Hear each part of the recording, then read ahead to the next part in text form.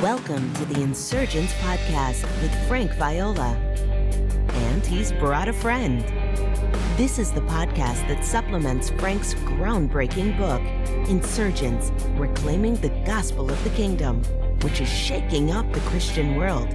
You can find out details about the book at insurgents.org. Sit back, open all four ears, physical and spiritual, and join the Insurgents. Here's Frank. Hello, ladies and germs.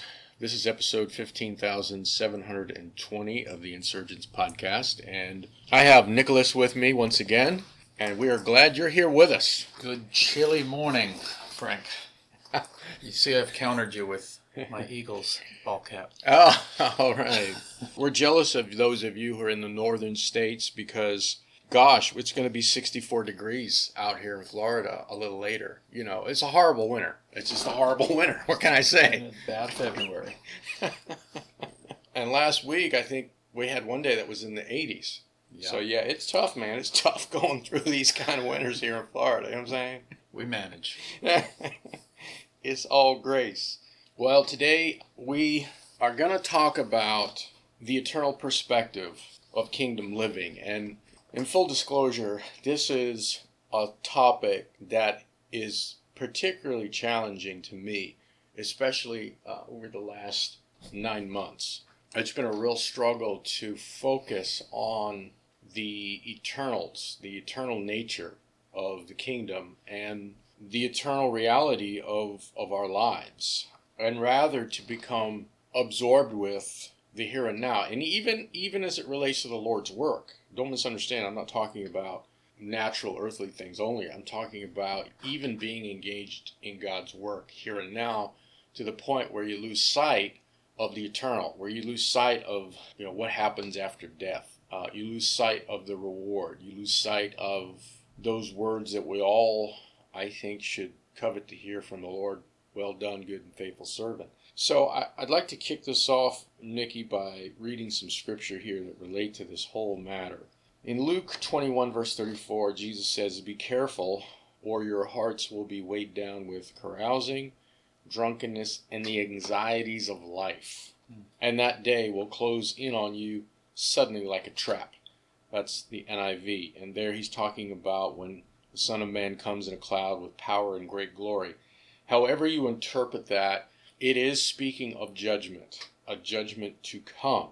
I don't want to get off on a tangent, but there's the judgment that already happened in 70 AD, but there's also a coming judgment that Paul talks about, and I think here the Lord perhaps had both in view. The New Living Translation puts it this way: "Watch out, don't let your hearts be dulled by carousing and drunkenness and by the worries of this life. Don't let that day catch you unaware." And then the ESV: "Watch yourselves lest your hearts be weighed down with dissipation and drunkenness and cares of this life, and that day come upon you suddenly like a trap." I'm focusing on the cares of this life. That phrase, the anxieties, the worries of this life.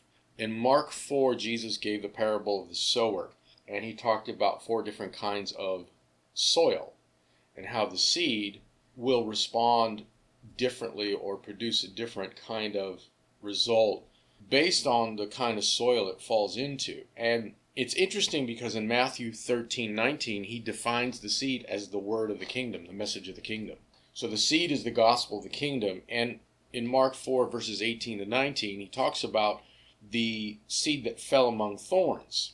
And he says the seed that was sown among thorns are those that hear the word, they hear the gospel of the kingdom, the message of the kingdom, in verse 19, but the cares of the world, the cares of this life, the worries of this life, and the deceitfulness of riches, and the desire for other things enter in and choke the word, and it proves unfruitful. And so how this applies to me, and I think probably some of our listeners, if not many, is a temptation to become myopic and become so focused on the cares of this world, the concerns of this world, the worries of life, the day-to-day problems that we have to deal with. It can create this tunnel vision where we lose sight of the eternal perspective, right? Acts 24, and this is Paul preaching, and he's talking about having hope in God, that there shall certainly be a resurrection both of the righteous and the wicked. In view of this, he speaks of himself, I do my best to maintain always a blameless conscience both before God and before men. This is interesting, I think, because Paul is saying, in view of the coming resurrection, I seek to have a clear conscience. So his mind is on the future. It's not just on the present. 2 Corinthians 5, Paul again says, we're confident, we prefer to be away from the body and at home with the Lord. Therefore we aspire to please him, whether we are at home in the body or away from it, for we must all appear before the judgment seat of Christ, that each one may receive his due for the things done in the body, whether good or bad. Philippians 3, our citizenship is in the heavenly realm, from which also we eagerly wait for a Savior, the Lord Jesus Christ. It's interesting. He's eagerly waiting for the Lord to return. Titus 2, the grace of God instructs us to deny ungodliness and worldly desires and to live sensibly, righteously, and godly in the present age, looking for the blessed hope and the appearing of the glory of our great God and Savior, Christ Jesus. Notice the words, looking for. We live in such a way, the grace of God teaches us to live in such a way that we're walking in the kingdom and we're reflecting the kingdom, we're reflecting the King, but we're looking for that blessed hope, the future coming of the kingdom, the future fullness, the consummation of it. Hebrews 13, let us go out to him outside the camp, bearing his reproach, for here on earth we do not have a lasting city, but we are seeking the city which is to come. 1 Peter chapter 1, his great mercy has caused us to be born again to a living hope, to obtain an inheritance which is imperishable and undefiled and will not fade away, reserved in heaven for you.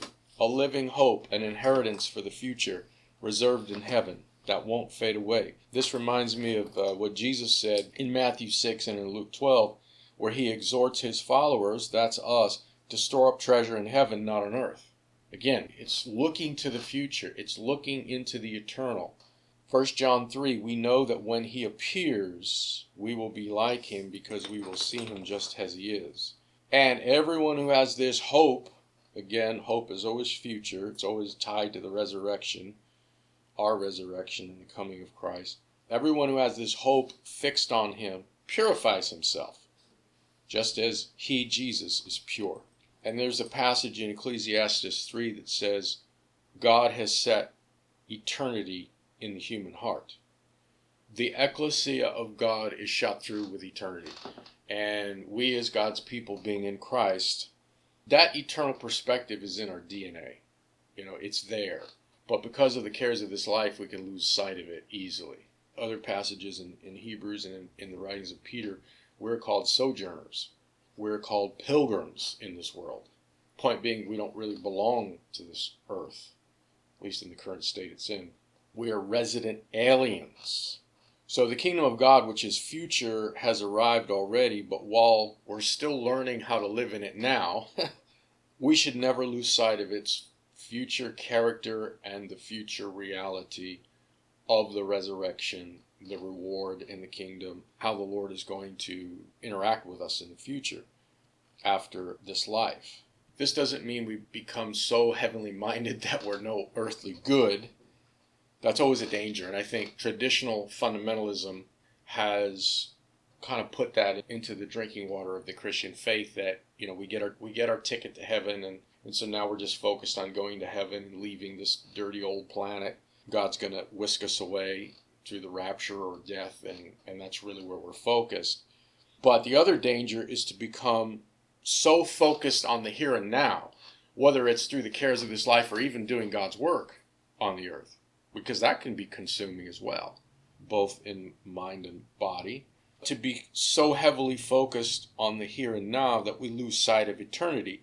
And in this regard, if we're not heavenly minded, we can't be any earthly good from a biblical perspective. And so that's why Paul says in 2 Corinthians 4, the visible things are temporal, but the invisible things are eternal.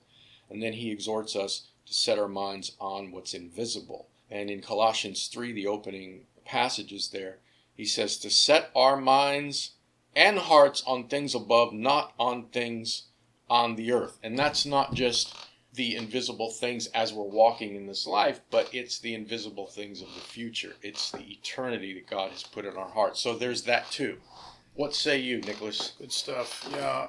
Well, just coming back to Mark 4 and the parable of the sower, there's some fairly grim statistics in this parable. Yes, that's true.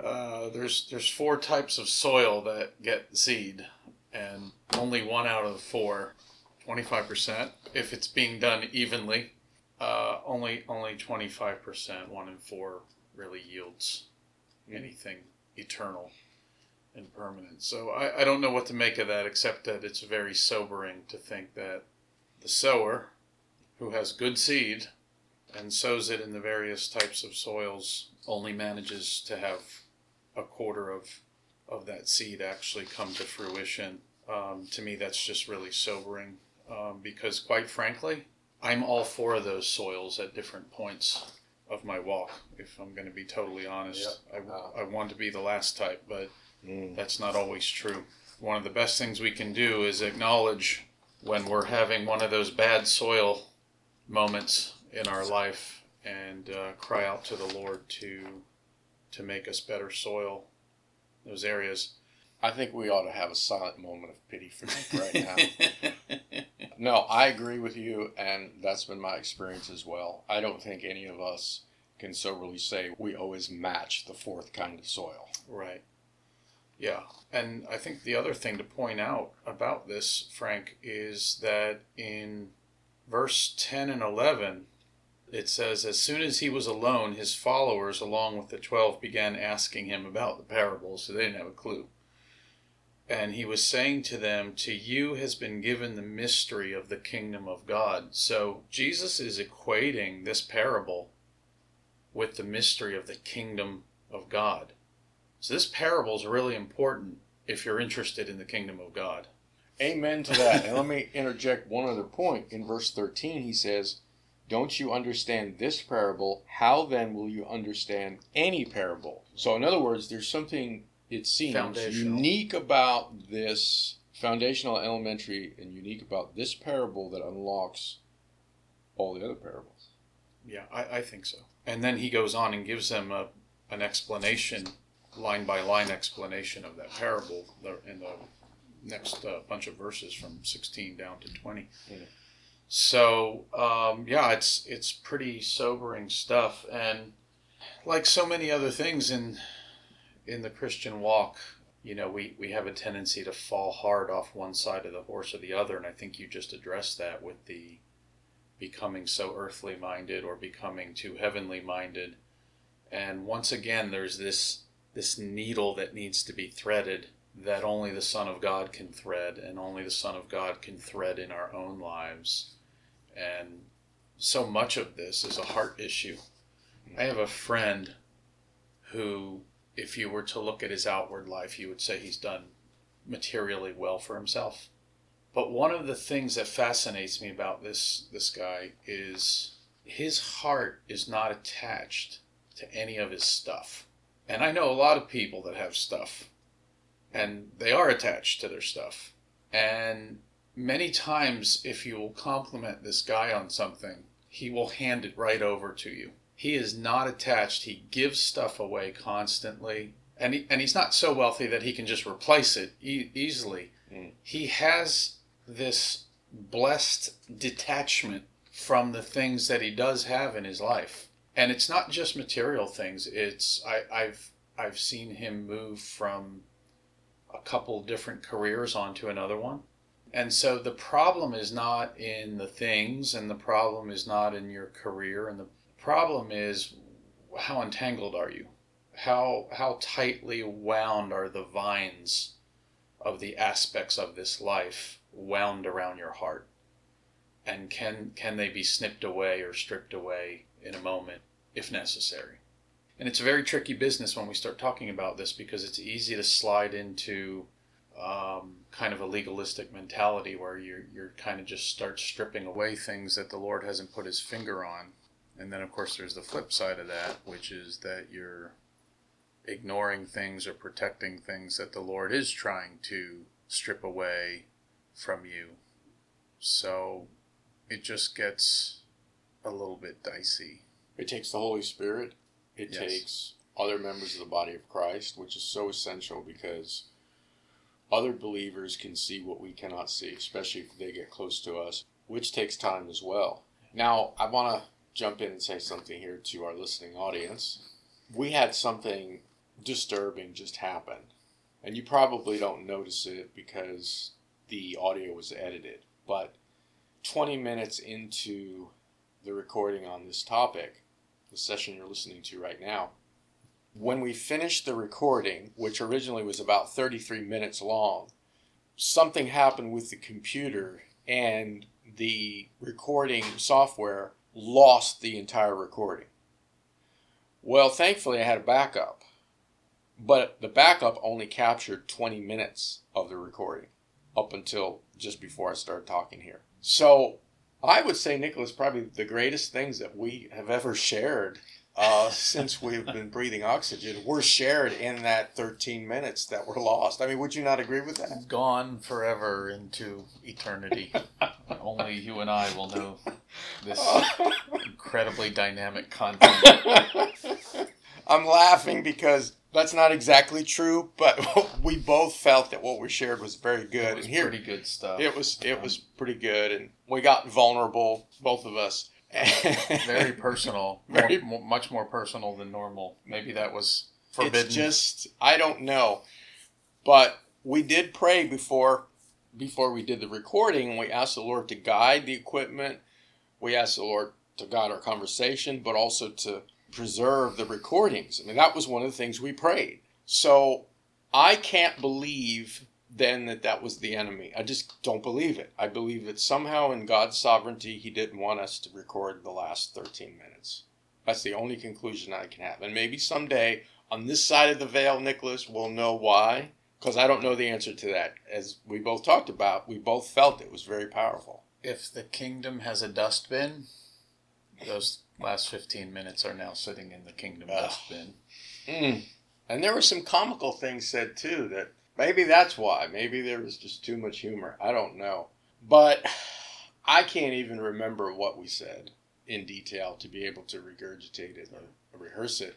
Most likely the Lord was protecting us from ourselves. Perhaps. Yeah. But anyway, I guess to close this out, I'll just share a few thoughts and I'll just throw the ball over to you.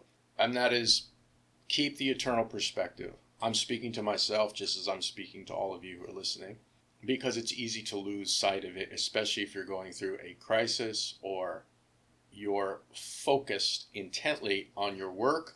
It could even be work for the Lord. You could be so focused on kingdom work now that you forget about the eternal dimension of the kingdom for the future, in the future, those future realities. And so keep the kingdom perspective. Do whatever you can to keep it before you. As Peter says in his first letter, I urge you as strangers and pilgrims in this world.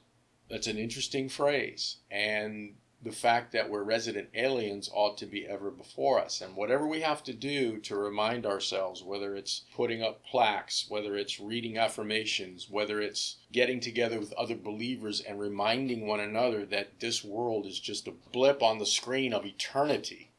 Again, Peter says, our life is like a vapor. It's here today, gone tomorrow.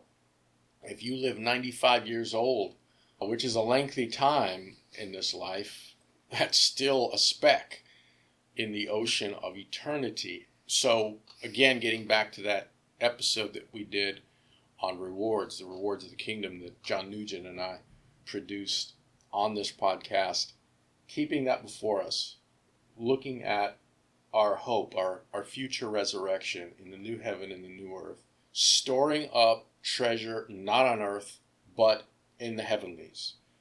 All of these things are critical for living out the kingdom of God now. Not being so heavenly minded, we're no earthly good, but we cannot be of any good on this earth if we're not heavenly minded. So we have those two aspects of kingdom living that need to be held in tension. Yes.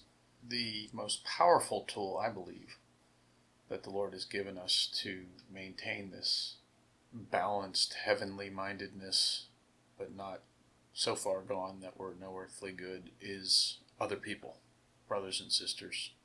And so some of the recording that we lost had to do with Frank and I giving some practical examples about what we do, how we have some other people involved in our lives. And so, again, not sure if the original recording caught this, but in Frank's book, Insurgents, he repeatedly stresses the importance of starting some type of a kingdom cell. One other person, two other people. And because really, while there are a lot of other things we can do, and Frank mentioned kind of what he does in putting some things up around his home to remind him of the eternal aspect and to have the long view, there is no substitute for face-to-face interaction with our brothers and sisters in Christ. That is the tippity-top best.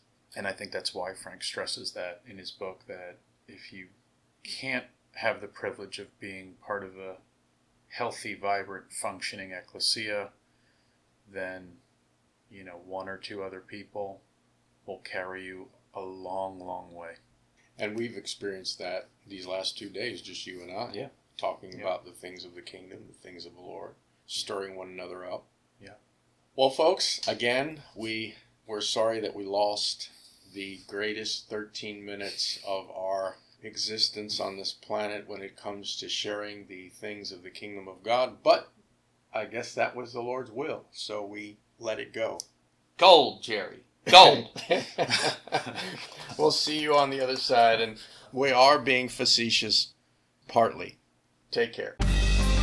If you enjoyed this episode, please subscribe to the Insurgents Podcast and give it a 5-star review on iTunes. This will help others find it. Also, you can join Frank's unfiltered email list at frankviola.org and receive encouragement, challenges, and insights connected to the gospel of the kingdom.